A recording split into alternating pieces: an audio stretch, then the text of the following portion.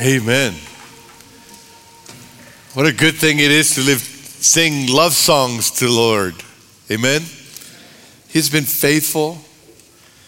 His goodness runs after us. Amen. Well, it's been good to worship in song. Thank you for leading us in these songs. And children, you get to continue your worship in the children's building. So 1st through 6th graders, you can go to children's worship with Pastor Susan right here to my left and be able to join in that. Amen. Well, it's good to be with you today. I just got back last night from a trip to Austin. Our youngest son, his name's Stephen. He's a senior at nursing school, University of Texas in Austin, and he's about to graduate in December, Lord willing. And this summer he's been applying for jobs, and he's particularly interested in being a nurse technician at a hospital that has a psychiatric unit and work there. And as he's applied and he's gotten job offers, one of the places said, "We really, really like you because we think of you as a gentle giant." You know, my son is 6'3", I'm 6'1", so he's taller than me, he's wider than me. When he goes to fast food places in Austin, people think he's a football player for Texas. And so you're big, and so you kind of command respect in a psych unit, but you have a big heart, and we can tell that you're gentle. And that's true. My son can be very gentle as he extends care to people. He can care for children, for the elderly, although he's big in size. A couple of Sundays ago, about 3:45 in the morning though, we got a text from him because he found himself in a difficult situation in the apartment complex that he has been living in. There had been a lot of commotion. There was noise. There was a student, there was a fraternity house that's next door to their apartment complex, and there was something going on over there. And then one of the students, about the size of my son, was going around breaking windows in apartments and busting doors open and trying to go into apartments. And as my son overheard what was going on, he looked out the window and he said, "It's better for me to leave the property before something happens." And so he got his backpack and he opened his door. And when he opened his door, this intruder was standing right in front of him. And then when he saw my son open the door, he charged at my son to force himself into his apartment. Well, my son, with a rush of adrenaline, was able to shove him back out of his apartment and pushed him so hard that the guy left. And the gentle giant became a fearful foe there for a moment. And I want you to know that my son can be a very caring individual. But if he has to do with protecting his life or his apartment or his family, he's going to step up to the challenge. That's not a contradiction. You can be a gentle person and you can be loving, but there's a moment when you have to be strong and you have to be firm and you have to defend. When Paul was writing to Titus and he was giving him the qualifications for elders, he said that elders should be people who are hospitable, who are not violent, who are not quick-tempered, and that's true. Spiritual leaders, pastors, deacons shouldn't be like that. They should be gentle. They should be welcoming. They should be hospitable. But there comes a time when these gentle pastors, these gentle shepherds, these gentle spiritual leaders need to confront, and they need to correct, and sometimes need to take out people who will hurt the work of God. So as we see in our text today, in this series that we're calling Boot Camp, in the letter to Titus, we come to a message that I've entitled Dishonorable Discharge. And I would like for us to pick up our reading right where we left off in chapter 1 of Titus. We have one more portion to cover there before we go to chapter 2 next Sunday. In verse 10 of that first chapter, God's word says, "For there are many rebellious people, full of meaningless talk and deception, especially those of the circumcision group. They must be silenced, because they are disrupting whole households by teaching things they ought not to teach, and that for the sake of dishonest gain. One of Crete's own prophets has said it, Cretans are always liars evil brutes, lazy gluttons. This saying is true. Therefore, rebuke them sharply so that they will be sound in the faith and will pay no attention to Jewish myths or to the merely human commands of those who reject the truth. To the pure, all things are pure. But to those who are corrupted and do not believe, nothing is pure. In fact, both their minds and consciences are corrupted. They claim to know God, but by their actions, they deny Him. They are detestable, disobedient, and unfit for doing anything good. Wow, what a passage. What a contrast between this strong admonition and the qualifications for spiritual leaders that Paul has given just in the paragraph before that. We talked about that last Sunday. And so we have Crete. We have a map of Crete that you can see is right in the Mediterranean, sort of to the northwest. You see Greece. To the northeast, you see Galatia. To the south, you see Africa. And straight to the east, you see the Holy Land. And Crete is this island right there in the Mediterranean. And there were all kinds of young churches spread out through this island. And they were vulnerable because they were young and they lacked leadership. That's why it was important to appoint elders in these churches. But they also had been victims of attacks by troublemakers. They had been infiltrated, some of them, by false teachers. And so Paul is going to give instructions on how to deal with this. You know, we talk about honorable discharge in the army, but sometimes there needs to be a dishonorable discharge. Sometimes in church, there needs to be an action taken against those that would hurt it. Sometimes there is a need for confrontation and for discipline. In our text, Paul gives instructions to Titus and implicitly to the elders that he's going to appoint for dealing with what I consider three types of situations in the church. In contrast to the qualified leaders that he talks about in the portion before, now he talks about troublemakers and misguided believers and fake Christians. So Titus, the spiritual leaders, the elders, were supposed to do something about these types of situations. And the first type of situation, they're supposed to confront troublemakers. These were people who were causing problems in the work of the gospel in Crete. And Paul has colorful language to describe them. He can be very nice sometimes. He can say very nice things, but in this case, he has some strong words to describe these people. They're rebellious. They're full of meaningless talk and deception. Paul doesn't sugarcoat it. You can see, you can sense the zeal of Paul for the churches in Crete. This is protector Paul. This is a Paul that cares about his churches in Crete. I get to work with one of the members of our church. His name is Eder Ibarra. In fact, he'll be preaching the Spanish service today. But Eder is a director for the Rio Grande Valley Baptist Association. That's an association of Baptist churches in the valley. And he does a lot of things, but one of the things that he gets to do is he gets to work with pastorless churches. We have a lot of small congregations in the valley who do not have a pastor, and they struggle to get a pastor. And they're vulnerable. There are guys who will come into those churches who are eager to have a leader, and they will say, well, I can be your pastor. And sometimes they have other motives. Sometimes they bring a different kind of doctrine. Sometimes they have talked churches into signing their property deed over to them. And they're amassing real estate.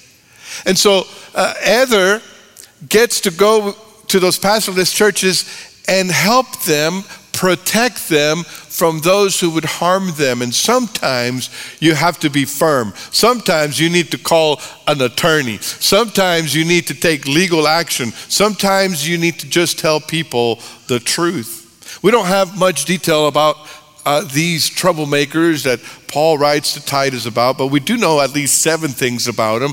I just mentioned them rather quickly. They were rebellious. That means they don't submit to authority. They're always bucking everything. They were babblers. That means they were just full of meaningless talk. They talked and talked and talked and had no substance to it. Sounds like social media.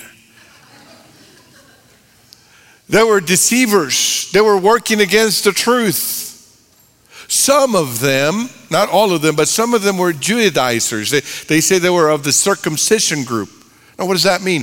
It means that these were people who wanted to impose Judaism on Gentile Christians. That means they said, look, you're not a real Christian until you're a real Jew. Baptism is not enough. You need to get circumcised, and you need to observe our food laws, and you need to observe our ceremonies and our rituals for you to be a real Christian. Those are Judaizers. That's the circumcision group that Paul is saying. Some of them, some of these troublemakers were Judaizers. They were disruptive. They were upsetting whole households. And remember, the church met in houses. There were house churches, so they were disrupting entire congregations. And they were greedy. They were teaching the wrong thing for financial gain. Now, if you do the wrong thing for the right motive, it's still wrong. If you do the right thing for the wrong motive, it's still wrong. Now, if you do the wrong thing with the wrong motive, it's doubly wrong. And these people, that's what they were doing. And then Paul says something astounding, something that kind of is really shocking. He says, they fit the Cretan stereotype. He says, one of your own prophets, you guys said this about yourselves, that Cretans are liars, evil brutes, and lazy gluttons. Wow. And Paul says, and some of you are living up to your stereotype. You know, people have stereotypes about places and people. I remember the first time that I went to Europe on a mission trip, and I met the people in the churches there, and they said, where are you from? And I said, I'm from Texas. I said, really? We thought that all Texans were cowboys with hats and boots and guns. And I said, well, I left my hat and boots at home. Thank you. Yeah. You know, and people have stereotypes about Aggies. There's a lot of jokes about Aggies, right? And then there's there's an Aggie once. And then there's all those weird people that live in Austin, right? And then people have stereotype about Californians and the liberal West Coast and the Northeast and the Midwest and the accents. And here there was a stereotype about Cretans and the stereotypes that they were liars and evil brutes and lazy gluttons. They didn't stay busy with constructive things. They went around spreading rumors and lies. And when I read this lazy gluttons part, it reminded me of the cat that is watching the Olympics and criticizing the athletes, right? It's probably what we do on the couch, right? Or the other cat that says, I'm not lazy, I'm just waiting for inspiration to hit me, you know? Some people think that's cute. And then there's the energy saving mode cat, right? I'm not lazy, I'm just in energy saving mode. Well, there's really a sense of humor when you read this from Paul. Cretans are always liars, evil brutes, and lazy gluttons. But the reality is that this was a serious problem. That these people were hurting the church, the gospel work in Crete. And so, what are Titus and elders supposed to do about this? Are they supposed to say, well, you know, it's a free country. You know, we're a welcoming church. Our doors are open to everybody. So if people come and they're Judaizers, or if they're lazy, or if they're liars, or if they're rebellious, everybody's welcome here. We're not going to do anything about it. And Paul says, no way. That's not an option. You need to confront these troublemakers. In fact, he says, they must be silenced. There's a version that says, whose mouths must be stopped. Yet another paraphrase says, they've got to be shut up. That's pretty strong. You know, I think sometimes that's what we need to do. One of the great things about our church is that we get to see expressions of our church in huddles and prayer groups all over the place. And we always hear good things about how encouraging that is and how people are growing. But once in a while, a huddle or a prayer group will get off course, and they'll become a gossip place, or they'll become a a whining place, and they began to criticize everything. And so I've had people that come and said, Pastor, I think my huddle or my prayer group or whatever the thing is they've lost their way. They're spending more time gossiping. They're spending more time complaining that they are praying. And they said, I think I'm going to confront the leader and say, that's not right, that we need to change that, or we need to stop meeting. And I've told them that's exactly what you need to do. It's very biblical. Confront that. It's hard for us to think of that because we come from a culture that's individualistic. We value the individual right sometimes at the expense of the well-being of the community. We live in a consumerist world where we think the customer is right and everybody has a right to demand what they want and what they would like. But the church is not an individualistic society. The church is not a retail place. A church is a community of believers that exists to glorify God, to protect the truth, and to protect one another from those that would hurt the church. Troublemakers are going to be part of church life. It's been so for 2,000 years. So let's just come to terms with that. People who disrupt God's work. It doesn't mean that everybody you disagree with is a troublemaker. Just because you don't like someone makes them a troublemaker. But there are those, like Paul describes here, who have these characteristics that need to be confronted. Secondly, Paul says sometimes you need to correct believers. In the mess created by the troublemakers, there would be some confused believers, Christians who are not well discipled and who are deceived by the troublemakers. While the troublemakers had to be silenced, the believers who'd been affected by them must be corrected. The word here is rebuke them sharply. Wake them up. Shake them up. Say, look, you were deceived. Look, you need to get back on track. There needs to be intentionality and urgency. Why? Paul says it in the latter part of verse 13. So that they will be sound in the faith and pay no attention to Jewish myths and to the merely human command of those who reject the truth. What's the reason that Paul wants these people to be corrected? It's not a power trip. It's not that Paul says, look, I'm angry at you because you're doing something I don't like. Paul is saying, I want those believers to be restored. It's a redemptive step of restoration. Rebuke them so they can be restored. That's not an easy thing to do. Correcting believers is not fun. Don't ask me how I know. Sometimes I have to confront people who are in the wrong. And most people who are wrong, when they're confronted, they don't like it. They get upset. They blame everybody else. They get angry at the pastor. They get angry at the church. But sometimes people need to be corrected. Sometimes they need to be told that they're wrong. Why? Because we love them. You know, if a believer is doing the wrong thing and we don't care, then we just let them. But if we love them, then we correct them. For your own sake, brother, for the sake of your marriage, for the sake of your family, for the sake of the witness of the church, what you're doing is not right and you need to change. In the case of the churches in Crete, the danger was that believers would pay attention to Jewish myths or human commands. You say, what's a Jewish myth? Jewish myth is probably some kind of embellishment of Jewish scriptures that had something added to it to sort of protect the scriptures, but make sure that you kept the scriptures, but it was a human command. It's this thing where people think that the Bible is not enough, where people are looking for that extra piece of information. We still have people like that. Hey, there's some truth that you don't know about. There's this inner circle that has a corner on the truth. Everybody else is being deceived. Everybody else is going the wrong way, but we have a corner on the truth. We have some secret knowledge that's going to help us. That's what a Jewish myth was. And it was trying to teach the secret conspiracy about the world and about everyone else. And if you can just have this inside information, as if the Bible is not enough. That's why Paul says those are Jewish myths. You know, social media is full of debates. If you enter, people argue about social issues. They argue about political agendas. They argue about race. And there is a place for debate. There is a time and place to talk about what you feel is right.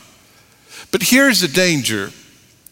Our danger is not maybe Jewish myths, but our danger is to confuse our issue with the gospel. Sometimes we get so zealous about our issue that we think it's the gospel. Or the other danger is that we spend more time debating an issue than we spend sharing the gospel. And offending people with your side of the issue is not going to make them part of the kingdom of God. The merely human commands that Paul talks about too is added truth to the gospel. Paul maintained, look, the gospel is simple. God became man in the person of Jesus. He went to the cross and he died for our sins. He was buried and he was raised from the dead on the third day. He ascended to heaven and he's Lord of lords and King of kings. And one day, every knee will bow and every tongue will confess that Jesus Christ is Lord. That's the gospel. Simple, but powerful. Let me just say that there's a lot of things going on in the evangelical world today that have nothing to do with the gospel. That added things to the gospel. Let me just say that there are a lot of things going on in the name of Christ that have nothing to do with the Spirit of Christ. And our responsibility is to correct that, to get back on track.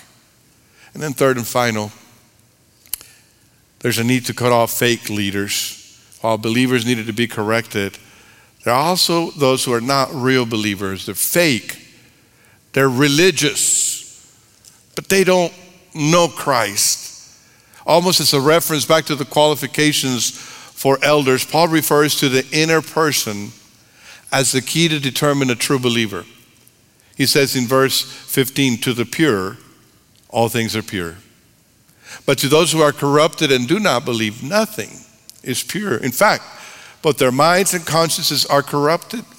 Apparently, these false teachers were, as they were causing trouble in the Cretan churches, they were adding requirements to the gospel. Either they were adding rules or they were adding rituals. It was an effort to say, you need more knowledge. You need to become more holy. If you really want to be holy, you need to follow these rituals. If you really want God to accept you, you need to climb this ladder of spiritual holiness. It's interesting to know that what Paul is fighting against here is not licentious teaching. In other words, this is not about teachers who are teaching immorality necessarily. This is not about liberal people. This is about ultra-traditional, conservative, religious folks who are imposing things on the gospel. And Paul says, look, it's not the laws or the rituals that make someone pure. Christ makes the heart pure.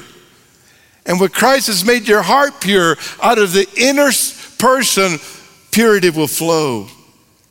On the other hand, if someone has not been made pure, if someone's heart has not been redeemed by the Lord Jesus Christ, there is no ritual, there is no rule that you can follow that will make you pure. It has to start in the heart. Sometimes when people want to get baptized, I said, that's great, we'd love to baptize you. And I said, why do you want to get baptized? And people said, because that day when I get baptized, all my sins will get washed away. Because that day when I get baptized, I want to become a new person. And I said, look, your sins get washed away when Christ comes in your heart. You become a new person when Christ enters your heart. Baptism is an outward expression of what already happened in your heart. There is nothing magical about that water. It's not holy water. It doesn't purify. It is a symbol of the purification that Christ does in our hearts. If you get someone whose heart has not been redeemed by Christ, going through the baptistry, all you've done is wet another sinner. It doesn't change them. And Paul says that. So it doesn't matter how many rituals or rules or religious things you want to do. If your heart hasn't been changed, then you're still not pure. We have a phrase in English, right, that when we're talking about something that is clean and that is good, and someone kind of giggles or laughs or thinks something different, we turn to them and say, "Get your mind out of the gutter." Don't we say that? What we're saying is what was just said was something clean, but something in your mind made it unclean. And that's what Paul is saying. To the pure, all things are pure, but to the impure, nothing is pure, because their consciences, their minds are corrupt. And so Paul says that those who try to gain holiness by special knowledge, by rules, by rituals, are people who do not believe because they don't think what Christ did on the cross is enough. They are relying on their own efforts. They're relying on their own religious demands. So Paul says in verse 16, they claim to know God, but by their actions they deny him. They are detestable, disobedient, and unfit for doing anything good. Wow. Unfit, disqualified.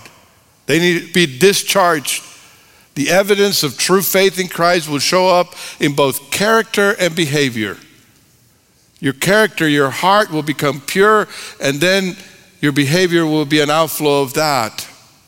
Sometimes we say a disciple is about character and competence. It's about the character of Christ and the competence of Christ. They go together. The contrast here is between people like that and those in the Cretan churches whose hearts were not purified and their actions gave evidence of the same. Paul says their actions show who they are. Now, those who have not been saved will give evidence of their lack of redemption in one of two ways. Some people would live in immorality and a sinful lifestyle because they don't have the Holy Spirit, and that's evident. We are very much aware of that group. But there's another group who's not saved, who are churchgoers and religious people. They go to church on Sundays and they carry their Bible and they give and they serve, but they haven't been redeemed. Their heart is not pure yet. And the difference between them and a real Christian is the heart. Paul says in another place that the fruit of the Spirit is love, joy, peace, kindness, gentleness, goodness, self-control. That's how you know. That's how you know a real Christian. The fruit of the Spirit will show. Now you can have someone who's religious, who goes to church, who keeps all the rules, who talks talks the language, but you'll know they're not a true Christian because they don't have the fruit of the Spirit. What comes out is anger and bitterness and judgment and impatience. And you know the Spirit of Christ is not living in that heart. At least they're not in control of that heart. And Paul says you need to acknowledge that. You need to recognize that. Sometimes people need to be confronted. Sometimes they need to be corrected.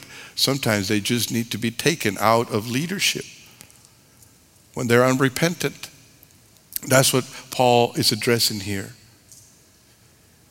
Fake Christians need to be cut off leadership roles, while true repentant believers can be welcomed into the fellowship. And God will qualify them. You know, it's not that some of us are better than others. That's not it. I hope you don't get that. All of us are sinners. The difference is when you bow your knee at the cross and you repent, then God's grace takes you and makes you something new. But when you're not willing to admit that, when you want to show how much you know and how much you can do instead of surrendering to Christ, then you're going against the gospel. That's what the difference is. Titus will need wisdom to deal with the different segments of the church. And we need wisdom too. I heard the other day someone say, when all you have is a hammer, everything looks like a nail. And I kind of experienced that the other day. There was a kitchen faucet at my house that was dripping slowly. And I said, I'm not going to call the plumber. I'm not going to spend that money. I have tools. And I pulled out my toolbox And I had myself a nice pair of pliers. And so, what is it that a man cannot do with a good pair of pliers? So I began to intervene while my wife watched with fear and trembling. And I managed somehow to ruin the entire faucet. I stripped the thread, I ruined the part, and we didn't have water for a couple of days because I figured I could still fix it.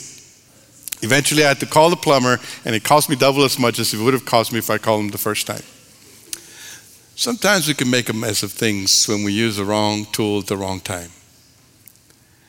The passage that Paul gives us today, and that the Lord gives us today, is not so that we will always be on a witch hunt, trying to see who we can confront and who we can judge and who we can fire from church. That's not what it's about. It's just about acknowledging sometimes we need to do that. But all the time, we need to keep our eyes on Jesus. All the time, we need to make the gospel the main thing. All the time, we need to love sinners, and we need to work for the redemption. Sometimes there will be troublemakers. Sometimes we'll have to do some confronting and correcting, and we need to be ready for that. But let's not use pliers all the time for everything, or we might ruin what God is doing.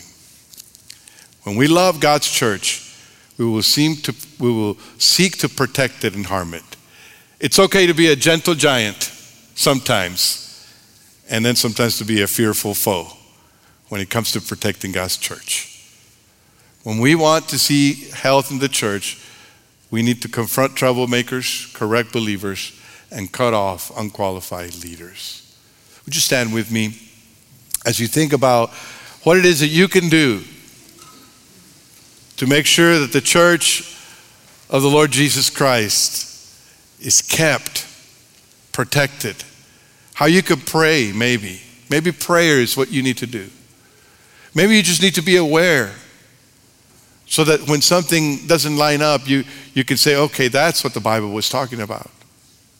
Maybe sometimes you just need to be prepared to speak truth in love in a particular situation. Whatever God is calling you to do, I hope you will. Maybe you need to trust Christ for the first time today, or follow him in believer's baptism. All of us need to prepare our hearts for communion this morning. So let's bow our heads as we pray.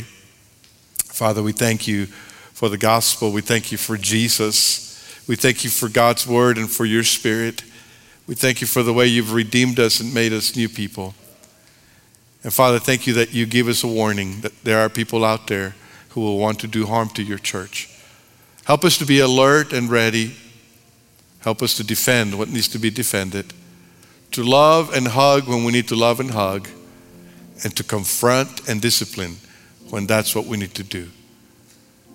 Now prepare our hearts to have communion and think about what you did on our behalf.